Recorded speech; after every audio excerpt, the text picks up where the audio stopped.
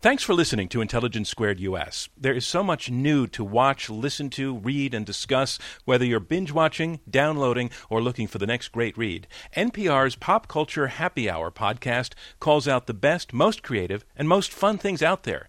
Something new to make you happy? Pop Culture Happy Hour from NPR. Find it on iTunes under podcasts. Sometimes numbers can tell a simple story. So here are some numbers from Oregon, which has had a Death with Dignity Act since 1997, allowing individuals with terminal illnesses to get lethal prescriptions from their doctors to take their own lives. In the first 17 years of that program, the number of people who actually took their lives when they had the pills, 752. 94% were Caucasian. More than half had finished college. 400 people in Oregon got the pills but never took them. So the problem with all of these numbers I've just recited is that they actually don't tell a simple story of what is called physician-assisted suicide or sometimes assisted dying, because it's not that obvious. And getting at it is really something that will take a good, solid debate. So let's have it. Yes or no to this statement. Legalize assisted suicide. A debate from Intelligence Squared US. I'm John Donvan. We are at the Kaufman Music Center in New York City. We have four superbly qualified debaters arguing for the motion. Please, ladies and gentlemen, let's welcome Peter Singer. And Peter, you are a professor of bioethics at Princeton. You've written some classic books, Animal Liberation, Practical Ethics. You are often described as, and wait for this, the world's most influential living philosopher. You subscribe to a theory of ethics called utilitarianism. If you could explain that in one sentence, what would it be? Sure. In one sentence, utilitarianism is the view that the right thing to do is the act that will have the best consequences, all things considered, of the options open to you. You nailed it in one sentence. And please tell us who your partner is. My partner is Andrew Solomon. Andrew is a writer who's written very movingly about this issue. And if you look at the talks he's given on TED.com, you will find that 8 million people have viewed them, whereas my talk has only been viewed by 1 million. Ladies and gentlemen.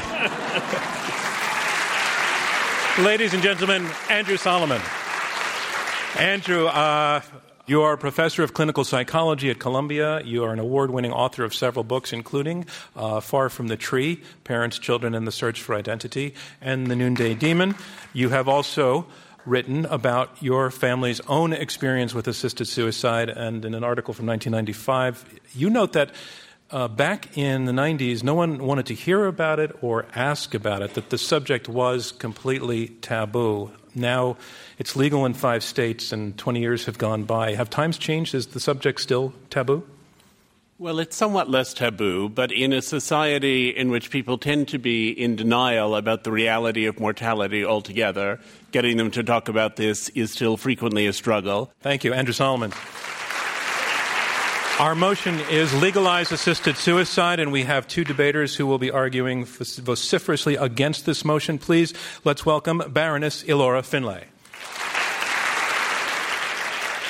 Baroness Finlay is a member of the House of Lords, and after this, she's just Ilora. She has agreed that while she's here in the former colonies, she will drop the honorific. She is, more importantly, a palliative care physician. She is president of the British Medical Association. And, Ilora, doctors everywhere are, for the most part, opposed to these laws, but the majority of the public, most everywhere, support it. How come? It's important to remember that doctors know the complexities of trying to do assessments as to whether somebody really wants this or not, and all the other issues that would have already been touched on. And they also often have memories of things that might have happened a quarter of a century ago. I'm going to stop you right there because I think you're getting into your debate material. Oh, I'm sorry. I'm just so enthusiastic. Thank you. Ilora Finlay. Thank you. And tell us, please, who your partner is.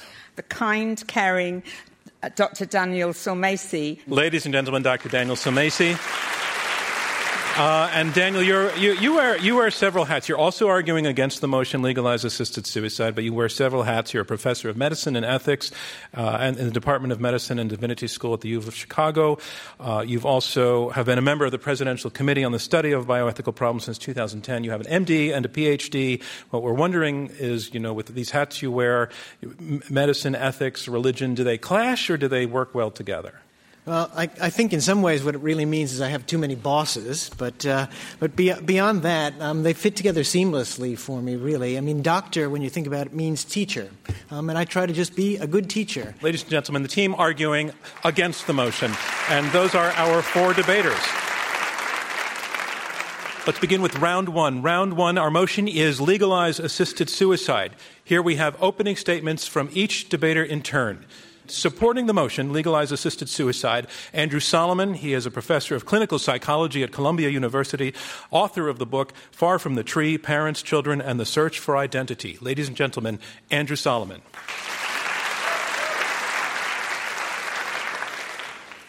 Because much of modern medicine prolongs not living, but dying, we need to rethink death itself. Aid in dying needs to be tightly regulated, as any life or death matter does. But while no one should be pressed into assisted dying, no one should be categorically denied that right. It's about dignity. In his dissent in Cruzan, Supreme Court Justice William Brennan said, "An ignoble end steeped in decay is abhorrent. A quiet, proud death, bodily integrity intact, is a matter of extreme confidence." It's not about depression. When hope of recovery is gone, when one achieves relief from physical symptoms only at the cost of mental clarity, the wish to end your life may be rational. And it is about the limitations of medicine. It's nothing short of medical arrogance to say that palliative care and hospice can adequately deal with the end of every life. When my mother's friend, Sandy, was dying of cancer, my mother visited and saw her in the hospital where she was screaming in pain and so heavily medicated that she was unable to recognize the other people in the room. And when she came home, my mother said, "If I ever get to that state of pain, promise that one of you will shoot me." My mother was diagnosed with ovarian cancer when she was 56. And when her first chemotherapy failed, she said that she would submit to another round of agonizing treatment only on the condition that someone got her those pills. By the time of her third chemo, she was in dilapidated health, but she also had the pills. And the agony became unimportant because the symptoms were permanent only until she decided that she could take no more, and so the disease was no longer in control of her. My mother went to see a gastroenterologist 2 years after she got sick, who told her that she had significant tumors in her intestines and would soon be unable to digest food. She called my brother and me, and she said that it was time. It was all very much as we had planned it. And then as her voice slowed with the medication, she said, "I'm sad to be going. But even with this early death, I wouldn't want to change my life for any other life in the world." I've seen other deaths, and I remember feeling that they belonged to the hospital or the illness. This death was my mother's own. She was the same person in death that she had been in life, and it was her right to choose it over a death like Sandy's, and it should be everyone's right. Thank you, Andrew Solomon. Our motion is Legalize Assisted Suicide. And here to argue against the motion, Daniel Solmacy. He is Kilbride Clinton Professor of Medicine and Ethics in the Department of Medicine and Divinity School at the University of Chicago. Ladies and gentlemen, Daniel Solmacy.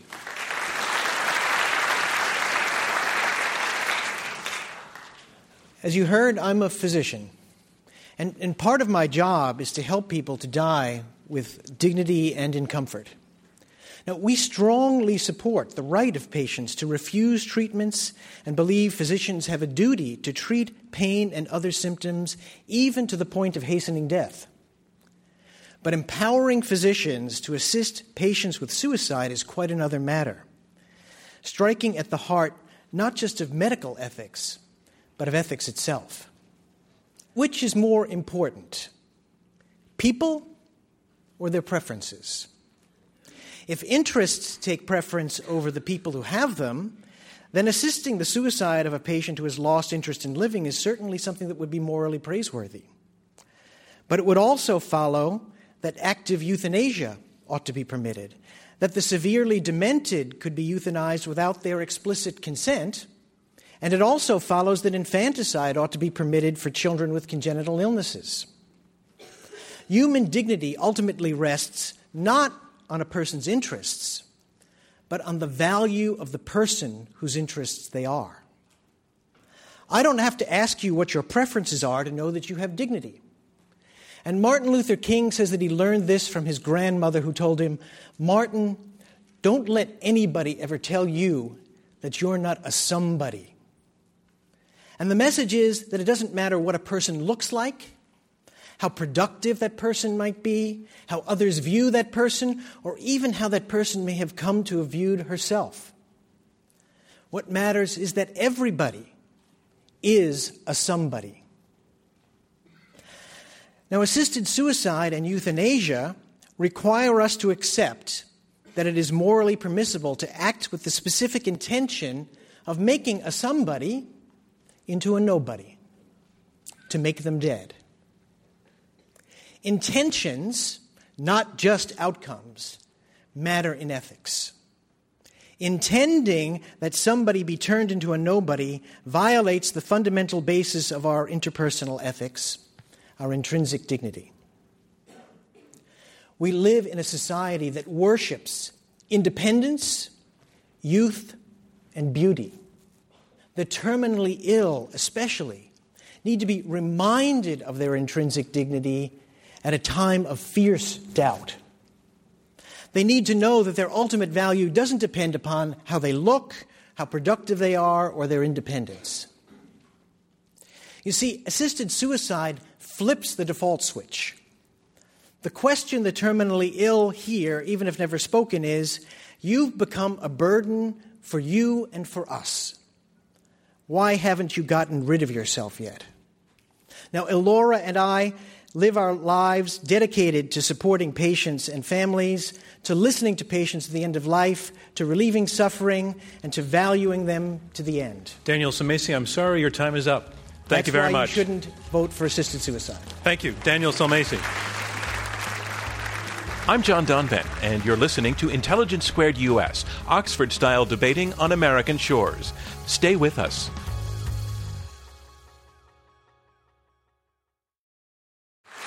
And a reminder of what's going on. We are halfway through the opening round of this Intelligence Squared U.S. debate. I'm John Donvan. We have 4 debaters, 2 teams of 2, arguing it out over this motion, Legalize Assisted Suicide. You have heard the first 2 opening statements, and now on to the third. I'd like to welcome to the lectern Peter Singer, the Ira W. DuCamp Professor of Bioethics in the University of Center for Human Values at Princeton and Laureate Professor at the University of Melbourne. Ladies and gentlemen, Peter Singer. We are, of course, influenced by the idea that normally death is a bad thing. We often think of it as the very worst thing that can happen to us. There are a variety of reasons in normal circumstances. For instance, people want to go on living, so death is contrary to that very strong wish that people have. It violates their autonomy. If somebody else in particular kills them, it normally violates their autonomy, which is something that we ought to respect. Secondly, death ends your life, and most of us think of life as a positive, as a good thing, fortunately. So it prevents you from continuing to live that life that you find worthwhile. And thirdly, death is a bad thing for those who love and care for the person who dies. It's a source of grief. But there are very special circumstances in which none of these things apply. And that's what we're talking about tonight. There are circumstances in which the person who is considering death wants to die. That is their autonomous choice. Secondly, there are cases in which a person has no more valuable life to look forward to, valuable by their judgment, not valuable by somebody else's judgment, imposing on them the idea that their life is still worthwhile, even though they have decided that life would not be worth living for them under some circumstances. And as for the grief that those who love them will feel, of course they will feel that grief if they die now, but in the cases covered by these statutes where people are terminally ill and likely to die, 2 doctors certify that they will die, they have less than 6 months to live, then the family is going to grieve anyway. And the caring family will at least feel that the person they love got to die at a time of their own choosing. And that's important. Now, I'm sure we're going to hear from probably Laura Finlay, I guess, that there are risks, that this is a dangerous thing, that it will lead to a slippery slope. That argument has been around in this debate for a long time. But now we have much more experience of the legalisation of assisted suicide. We have, in the Netherlands, in fact, more than 30 years' experience by the medical profession, with the support of the Royal Dutch Medical Society, not against the doctors' views, of that practice, and fully supported by the Dutch population. So that although there's been a succession of governments, some conservative, some more liberal, they have not ever sought to repeal the legislation. And similarly in Oregon, we now have 17 years of experience, relatively small number of people dying each year, and as you heard, more of them requesting the prescriptions but not using them because they want the control. They want to know that they could end their life if they want to. So with that experience, the experience of Belgium as well, which followed the Netherlands, its neighbour, and then Luxembourg, we have not seen a slippery slope here. We have in fact found that this legalisation is something endorsed by the populations concerned and supported by it, and they want it to continue. Thank you. Thank you, Peter Singer. Our motion is Legalize Assisted Suicide, and here's our final debater making an opening statement against the motion, Laura Finlay. She is a leading palliative care physician. She is president of the British Medical Association. She is a member of the House of Lords. Ladies and gentlemen, Laura Finlay. Thank you. I'm a palliative care physician. For over a quarter of a century, I've looked after dying patients, thousands. I've had countless conversations about death and dying and supported each in what they tell me they need, not some kind of formulaic death.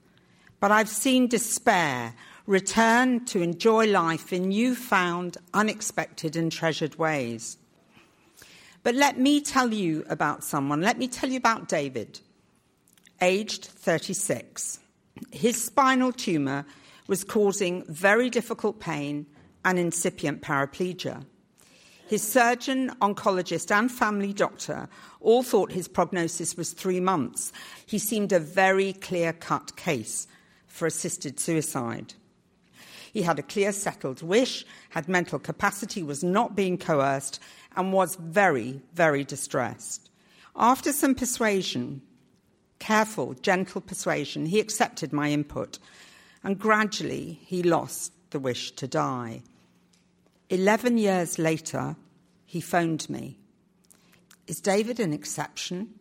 No. He illustrates all the problems with proposals for assisted suicide. Over 16 years of Oregon's law, assisted suicides have risen 4.5 to 5-fold. In Washington state, which legalized assisted suicide in 2008, the rate of rise is far steeper, 43% in 1 year alone. When you normalize physician-assisted suicide, the underlying social dynamic changes. Laws aren't just regulatory instruments, they send a message. And the message they send is that if you're terminally ill, ending your life is something that you probably ought to think about. So what are some of the problems? Well, let's look at prognosis. Prognoses are notoriously inaccurate. Even the most expert have a 50-50 chance of being wrong over a life expectancy of 6 months. Oregon's law requires a prognosis of 6 months or less, yet 2 years, 9 months from request to death has been recorded. And how real is a settled wish? 40% of seriously ill people have some mental disturbance, often attributed to the illness or anxiety or treatment. And in 13 to 14%, this is a major treatable depression. Yet Oregon's own research shows a quarter of those seeking assisted suicide have depression, which is sometimes missed or overlooked.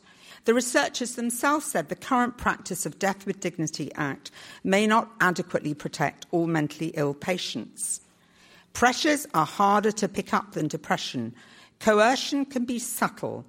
The costs of care, life insurance about to expire, or just caregiver fatigue. The person who picks up that their family are stressed and doesn't want to be thought of badly. Are they being made to feel their lives are an inconvenience, to be disposed of for the sake of others? Remember David? I saw him last weekend. 23 years on from that first referral. It is too dangerous to license doctors to prescribe lethal drugs for suicide. Please vote against this utilitarian motion, and it is utilitarian. Thank you, Laura Finley. And that concludes round one of this Intelligence Squared U.S. debate, where our motion is legalize assisted suicide. Now we move on to round two, and round two is where the debaters can address one another directly, and they will take questions from you and from me. Our motion is this: legalize assisted suicide. And in our opening statements, we heard one team arguing for the motion, Andrew Solomon and Peter Singer, making the case that we need to rethink death in this country, the principle here really is one of choice, and that if the instruments are available to people who are in the last phases of their life to choose the time and the manner of their dying, then that should be their right. They say that in practice, in Oregon and other states, this practice has been demonstrated to be safe, legal, and rare. The side arguing against the motion, Laura Finley and Daniel Solmesi, they're both physicians, by the way, and both want no part of assisted suicide. They make the argument that to assist in taking somebody's life is to make a somebody into a nobody, and that is plainly and morally wrong, that assisted suicide, aid in dying, is bad ethical reasoning, bad medicine, and bad policy, and that our knowledge of death is so full of holes that it should not be something that doctors are handing out in the form of a pill. This has to get philosophical to some degree, and I want to have you, Laura Finley, take that. So what is the difference between a patient asking for pills to end his or her life in the last 2 weeks and asking to be taken off life support in presumed the last 2 weeks and dies in both cases? They are actually completely different decisions. The person on life support is in a way being held in their state artificially, but their disease is progressing. What you're talking about here is somebody where their disease may stop progressing, they may actually get much better and improve, but you're making the decision to cut their life off, and they're dying long before they may have died of their disease because you just can't tell. But why doesn't that apply to a decision Singer. to withdraw a ventilator? I mean, have you never seen a patient where a doctor said, I think we should take the ventilator away, and the patient actually lived quite a lot longer?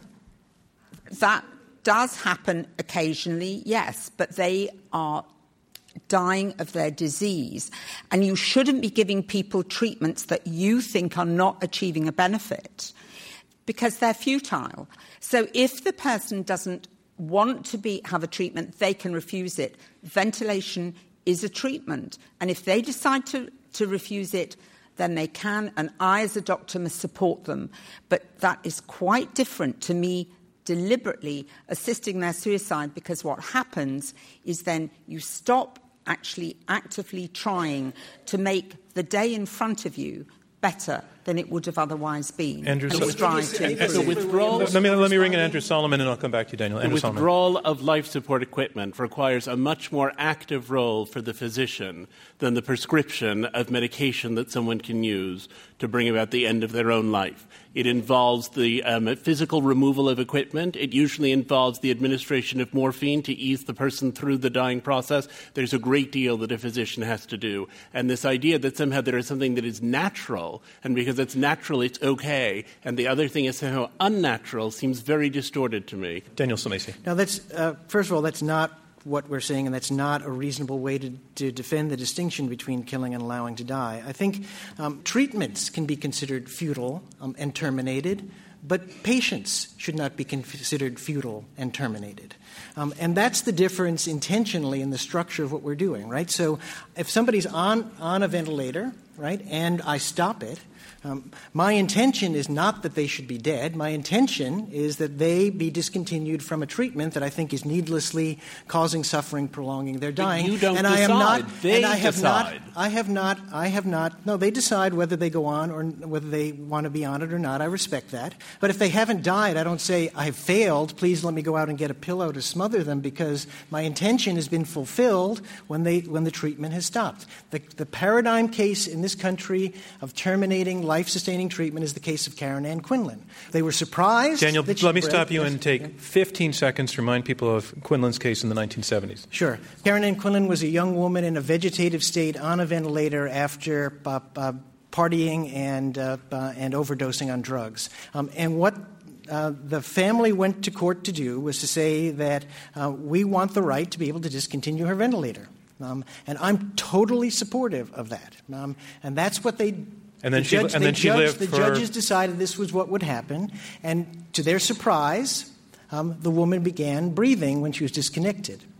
But what they did was to discontinue a treatment that they thought was futile. Okay, let me bring it back to Peter Singer. So what I'm hearing your opponent say to some degree, and was also made in the opening statements, is that death remains beyond our understanding fully, and dying remains fully beyond our understanding. And your opponents have come up with several examples of cases where individuals would have lived longer. This is just purely the medical, not even the ethical question now, that we don't really know what we're doing, and that the odds of killing somebody prematurely are out there. Look, you can't say that it will never happen, but is it right to condemn a vastly larger number of people to suffer when they don't want to, because there may, in one in several thousand cases perhaps, be somebody like the David that Elora Finlay described? I don't think so. And I would again emphasise, I think the case that Daniel Sulmasy just brought up of Karen Quinlan precisely shows that they are making decisions when they withdraw treatment. She lived another 9 years. She never recovered consciousness, and she died without recovering consciousness. In my view, that was pretty pointless. But if you believe in intrinsic worth of human life, you shouldn't have seen the ventilator as futile. And let me just add that I have interviewed hundreds of people and heard stories of thousands more who wanted the option to be able to end their lives, and because they had to deal with a system in which what they were doing was illegal, they felt they had to do it while they still had enough vitality and enough self-control to take the lethal medications that they had been able to obtain. And they over and over and over and over again die months or sometimes years earlier than they would otherwise be going to die, because they're afraid that they will lose that capacity. And my own mother said she could have lived longer if she hadn't been afraid that those intestinal tumors would make it impossible for her to ingest the All right, let's let medication. Elora Finlay respond. Elora Finlay. But Andrew, we're talking about physician-assisted suicide in which the patient has to take the medication. What you're arguing for is euthanasia. And that's not what we're debating Make tonight. the distinction for us. Well, in physician-assisted suicide, the doctor prescribes lethal drugs. The patient has to self-administer. What you're arguing for is that the doctor injects you with lethal drugs, because if you can't take them yourself. I'm arguing no such thing. It's not a question of whether the doctor is injecting you. It's a question of whether you'll get into a hospital within which you will not be able to exercise your own volition anymore, because the hospice system can be so controlling and you are so tightly monitored that you lose the capacity to take those drugs. Well, why would you have to kill yourself because you've got a failure with your healthcare system? I would suggest you need to rectify your healthcare system so people can make choices and control. Excuse me, but the only way to rectify that aspect of the healthcare system would be to give people the capacity to take those drugs under supervision of the healthcare system, which is precisely what you are opposing. No, absolutely not. Right down here in front. Kelly Posner from Columbia University. So my question really relates to capacity. The wish to end one's life is actually a symptom of depression, and there are studies that show that when you treat people who make this request with antidepressants, they actually withdraw the request. And you, Andrew, are one of the greatest proponents of antidepressant treatment. So I was just wondering how you reconcile that. Well, I think it's terribly important that people have a psychological assessment. When we propose this, what we propose is a highly regulated system. And we have many highly regulated systems. In fact, we have a highly regulated system for making a decision to discontinue life support. We already have a system for people who don't want to go on living and who have a serious illness. That system, in which people have to be shown to be competent, in which they have to be assessed not to be suffering from a psychiatric illness, in which if there is any evidence that they might be, they have to undergo treatment before it's determined whether their decision is a fully rational decision, is an appropriate set of measures. And none of us are arguing in favor of an unregulated activity, and none of us are arguing in favor of helping people to die who have got a depression that could be cause to resolve. Would the other side like to respond? Yes, because actually the data from Oregon itself shows that they're missing those serious depressions. And the Oregon system and the Washington system don't have a proper monitoring in place. There is no investigation after the death. There is no independent commission. And actually it relies on the doctor being honest enough to report what they've done. But there's no way of picking up if they haven't been. So your regulatory system is actually failing. And in Vermont, I understand that they thought that after 3 years, they wouldn't need to have the safeguards in place anymore because doctors could be trusted. And I was really horrified when I saw that. Peter Singer? But we are not wedded to the Oregon system or the Vermont system without saying that it could be improved. We are simply saying that there is a legal system of regulating assisted suicide which is worth implementing. And the problem is that even Charlie Faulkner, whose bill it is, said that nothing can be watertight. And that's the problem. I'm John Donvan, and you're listening to Intelligence Squared US. Stay with us. I'm John Donvan, and this is Intelligence Squared US, Oxford-style debating on American shores. The topic up for debate: should we legalize assisted suicide? If you can tell us your name, please. My question, I'm Peter Strauss. This is a question for the opponents. Since you've injected the slippery slope argument, could you give me your justification for saying it will lead to euthanasia, which is not what any of the statutes in New York call for or would allow? Daniel Samesi. If the justification, as we've heard, is that people have the right to choose, then the next step becomes, what about that person who is paralyzed and can't actually take the pills? So the justification becomes, well, that's actually discrimination because they actually can't take the pills, so we have to move from assisted suicide to euthanasia. Then the next step becomes, because the person can't say that they have the autonomous choice, we can infer that they would, and that we would have what's called non-voluntary euthanasia, not involuntary, but non-voluntary, in which we, like we do for withholding, withdrawing, life-sustaining treatments, say that people who are demented can have the family say that the treatment can be discontinued. And all of this has actually happened in the Netherlands already. All right, Daniel, we see where you're going with that, and I want to take it to Andrew Solomon because you just have painted the staircase of the slippery slope here, and I want to ask Andrew Solomon. It sounds real. It sounds concrete. Does it concern you? Well, I would start by saying that the situation in the Netherlands and what's been dealt with in that law is different from what's been dealt with here. Like Peter, I believe that there is room for improvement even in the laws that currently exist. But in Oregon, we have had 17 years of this law. There has been no evidence of involuntary euthanasia. There has been no evidence of physicians giving people who are disabled injections to terminate their lives. The law is narrow and specific. We all live on a slippery slope. There are many practices within our society that, taken to extremes, would be incredibly damaging and detrimental. And we can contain the damage in this and accomplish an enormous, enormous good. Laura Finley, do you feel that Oregon is evidence that the slippery slope is not necessarily inevitable? No, not at all, because you've got no way of detecting abuse. And actually, if you talk to the campaign organisations in Oregon, they actually are wanting to campaign eventually for it to just be a pill that you can have without having to see the doctor and go through all that. If you look at the Netherlands, they're now using euthanasia more, and also the complications that arose with physician-assisted suicide because of vomiting and nausea and so on.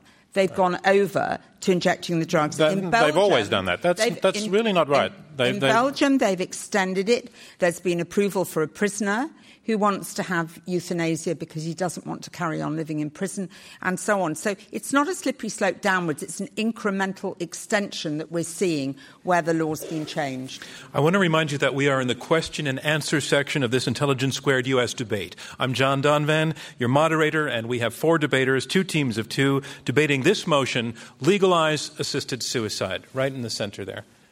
Hi, I'm Nisha Gupta. Dr. Finlay, earlier you argued that life support and taking someone off such ventilation is justified due to the fact that their illness is progressing. However, many people applying for assisted suicide are in the same position, and I understand there's always exceptions to the rules in your personal experience, David. What about the candidates whose illness does not turn around and does progress and worsen? What's your justification or reasoning that differentiates the two? Okay, thank you for that question. All the patients I look after have got non-curable illness. They all have progressive illness. What I'm saying is that you can't be certain. Let me tell you one story. A woman who was desperate to be taken off her ventilator but wanted a lethal overdose. Her husband was very angry that we weren't giving her a lethal overdose. One morning I persuaded him to go out to the pub for a drink, let me have half an hour alone with her, which I did. In that time, I asked her, what's the worst thing for you at the moment? And she said it was the whiskers on her chin. And I said to her, would you like me to give you a quick facial? And she said yes. We made her up. And her comment was, when we showed her in a mirror, she said, I feel like a woman again. And from that point on, she never asked for lethal overdoses. But she asked to be made up every day. Why? Because she realised that she could be a woman again and have personal worth. My argument is that this motion comes from despair, from seeing that there is no worth left in a human being once they're ill and once they appear to be dying. But you just can't tell. And I want doctors to have to strive to improve quality of life. Peter Singer. I mean, I find it a very sad story, actually, that was so important to that woman, that sense of being a woman. But you've got whiskers on your chin all the time. I'm afraid I would like mine plucked. Okay, but you know, I think in a way it's trivializing the reasons why people ask for physician assistance in dying. It's things like being nauseous, feeling breathless, being able to lie there and not being able to do anything. It may be that pain can generally be controlled, although I've certainly read palliative care specialists who acknowledge that it can't in every case, except by making the patient unconscious. But that's then is getting, I think, very close to what we're talking about. I've seen surveys that say that the majority of American intensive care specialists have used terminal sedation. That is, they sedate the patient to the point of unconsciousness. The patient, of course, then does not eat, and they don't tube feed the person, so the patient then dies. I mean, what's the difference between giving the patient so many drugs that they're unconscious and they die, or allowing them to take a drug which, at their choice and at their time, will end their life? Well, your opponents say the answer is intent. But I think you have to accept, surely, I mean, it's a fictional notion of intent to say that you intentionally make somebody unconscious knowing that you're not going to feed them and you're not intentionally ending their life. Come on. Andrew? Andrew, you're going to follow up quickly so that we I will quickly. First, to say that I think we're all agreed that compassionate medical care is to the good, and that anyone who can find meaning in life or can be helped to find meaning in life should be encouraged to do so and receive every possible support.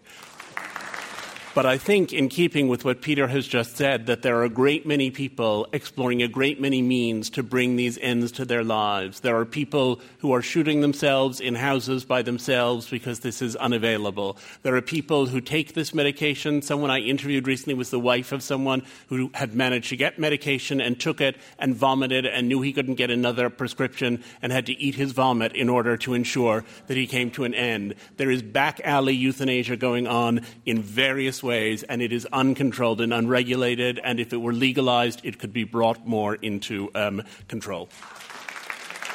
Third row. Jesse Silverberg. This is to the team arguing for the motion. So physicians are fallible. If we legalize assisted suicide, are we asking them to risk their integrity? No, I don't think we're asking them to risk their integrity. We're asking them to act with integrity, to consider carefully whether the circumstances are the ones that are prescribed in the law, which, as we said, could have various kinds of safeguards and reviews, and will minimize those kinds of mistakes. Up there against the wall. Good evening. My name's Carolyn Simpson. Hypothetically, if someone were in excruciating pain, no matter what you did in terms of palliative care, would you still be against physician-assisted suicide? Excellent question. Yes. The person who is in the kind of excruciating pain you're talking about, under my care or Dr. Finlay's care, would be able to get increasing doses of morphine until the point that their pain was relieved, whether that hastened their death or not. Well, I think your partner wants to take a crack at it also. I've seen patients whose pain score was 11 out of 10. Not just 10 out of 10. I have sat there with a syringe full of diamorphine and injected slowly, milligram by milligram, minute by minute, until their pain score is down and it is bearable. When you work with them, and it is hard work, they come through and they often have a fulfillment that they never imagined they could have before. Okay, but that's not the question. You've both evaded the question. The question asked you to accept the hypothesis that you can't relieve the excruciating pain. It's an attempt to understand your underlying philosophical or ethical position, and neither of you've both just evaded that question. But no, because I don't accept... No, there's a fundamental premise here and a misunderstanding. You're painting a hypothetical question. I'm saying I faced it practically, and I still oppose physician-assisted suicide. And that concludes round 2 of this Intelligence Squared U.S. debate, where our motion is legalize assisted suicide.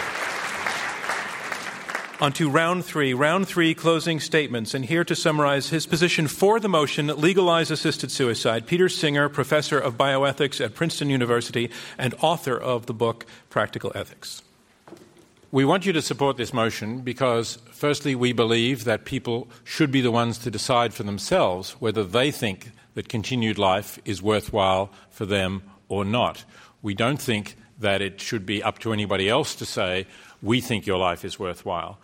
And secondly, we think that there is a lot of unnecessary suffering, whether it's excruciating pain or not. There is suffering and distress of various sorts, which continues and is going to continue for the foreseeable future in this system. And it could be relieved by a relatively simple legislative reform that exists already and has been shown to work.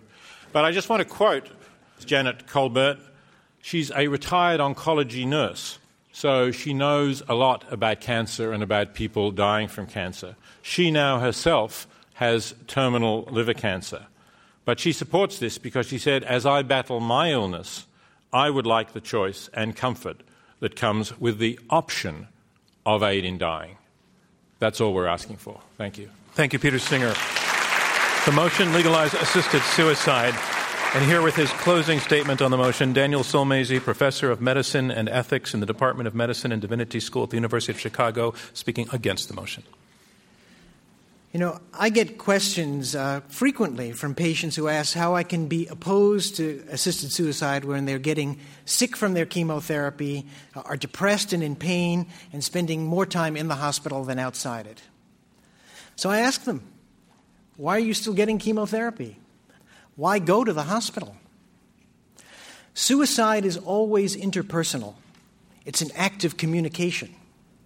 Many persons who raise the question of assisted suicide are doing so because they're really testing the waters. They're asking us if we care enough to try to stop them. And when we don't stop them, we confirm their deepest fears and make it difficult for them to see an alternative. And if the suicide happens, their physicians and families must wrestle with it the rest of their lives. We shouldn't be about constructing a society that makes assisted suicide routine. Rather, we should redirect our energies towards making sure that all patients get the kind of care that I think we all want. So I want you to vote for that kind of high-quality, compassionate care at the end of life, and for the sort of ethical world that really makes that possible. Thank you, Daniel Sulmazy. And that is our motion, Legalize Assisted Suicide. And here to summarize his position supporting this motion, Andrew Solomon. He is author of the award-winning book, Far from the Tree, and the other book, Noonday Demon. Andrew Solomon. I take exception to the idea that all pain is treatable. It's not true to clinical data, and it's not true to personal experience. And I also take exception to the idea that we value life by insisting that somebody, to borrow your phrase, not become a nobody. That can be care, but it can also be oppressive. Rilke wrote, "We need in love to practice only this, letting each other go, for holding on comes naturally. We do not need to learn it." Simone de Beauvoir's mother begged her for help when she was sick, and Simone de Beauvoir instead took the word of her doctors. And afterward she wrote, "Beaten by the ethics of society, I had abjured my own. One is caught up in the wheels and dragged along, powerless in the face of specialist diagnoses, their forecasts, their decisions. A race had begun between death and torture. I asked myself how one manages to go on living when someone you love has called out to you in vain." Let us not treat those we love with that pusillanimous disregard.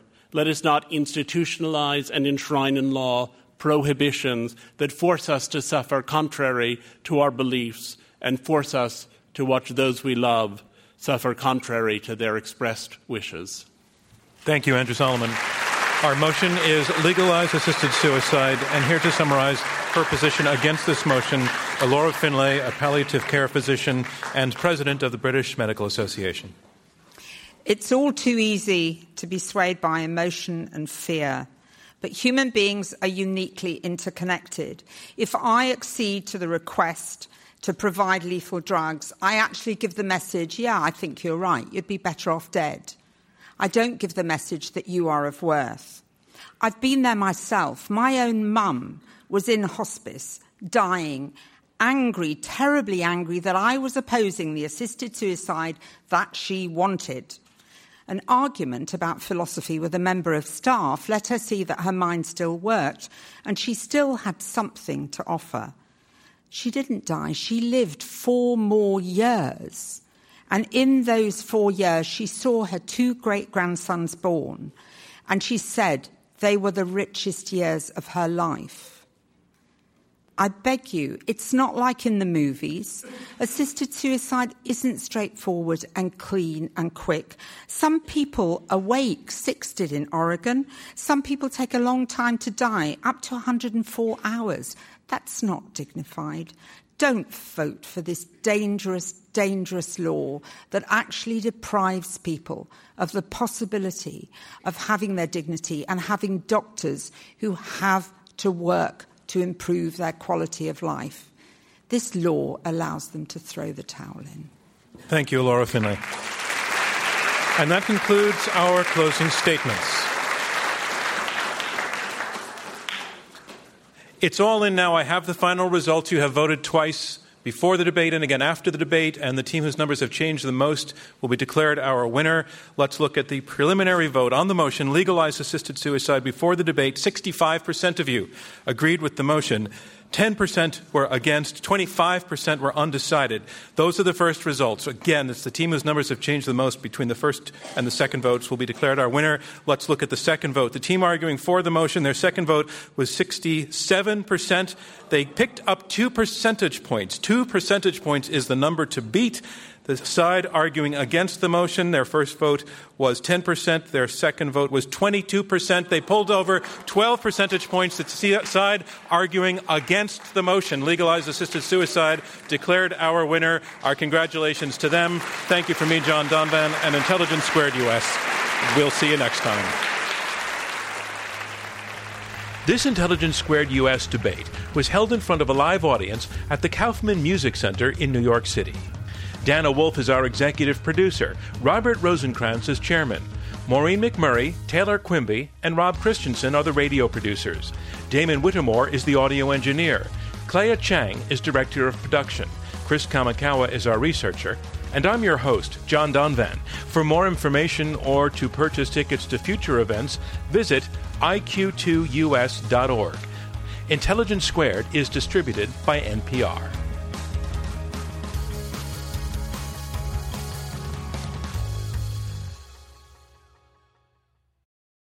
Crucial support for the Intelligence Squared U.S. debate series comes from its generous members and donors, with a special thank you to the Rosencrantz Foundation, dedicated to promoting fresh and effective intellectual perspectives and encouraging the highest levels of achievement and innovation in public policy. Additional support comes from Christopher W. Johnson, Profit Capital Asset Management, the Georgie Orstrom Jr. Foundation, Paul E. Singer, David A. Coulter, and Mortimer D.A. Sackler. Thanks for listening to Intelligence Squared U.S. There is so much new to watch, listen to, read, and discuss, whether you're binge-watching, downloading, or looking for the next great read. NPR's Pop Culture Happy Hour podcast calls out the best, most creative, and most fun things out there. Something new to make you happy? Pop Culture Happy Hour from NPR. Find it on iTunes under podcasts.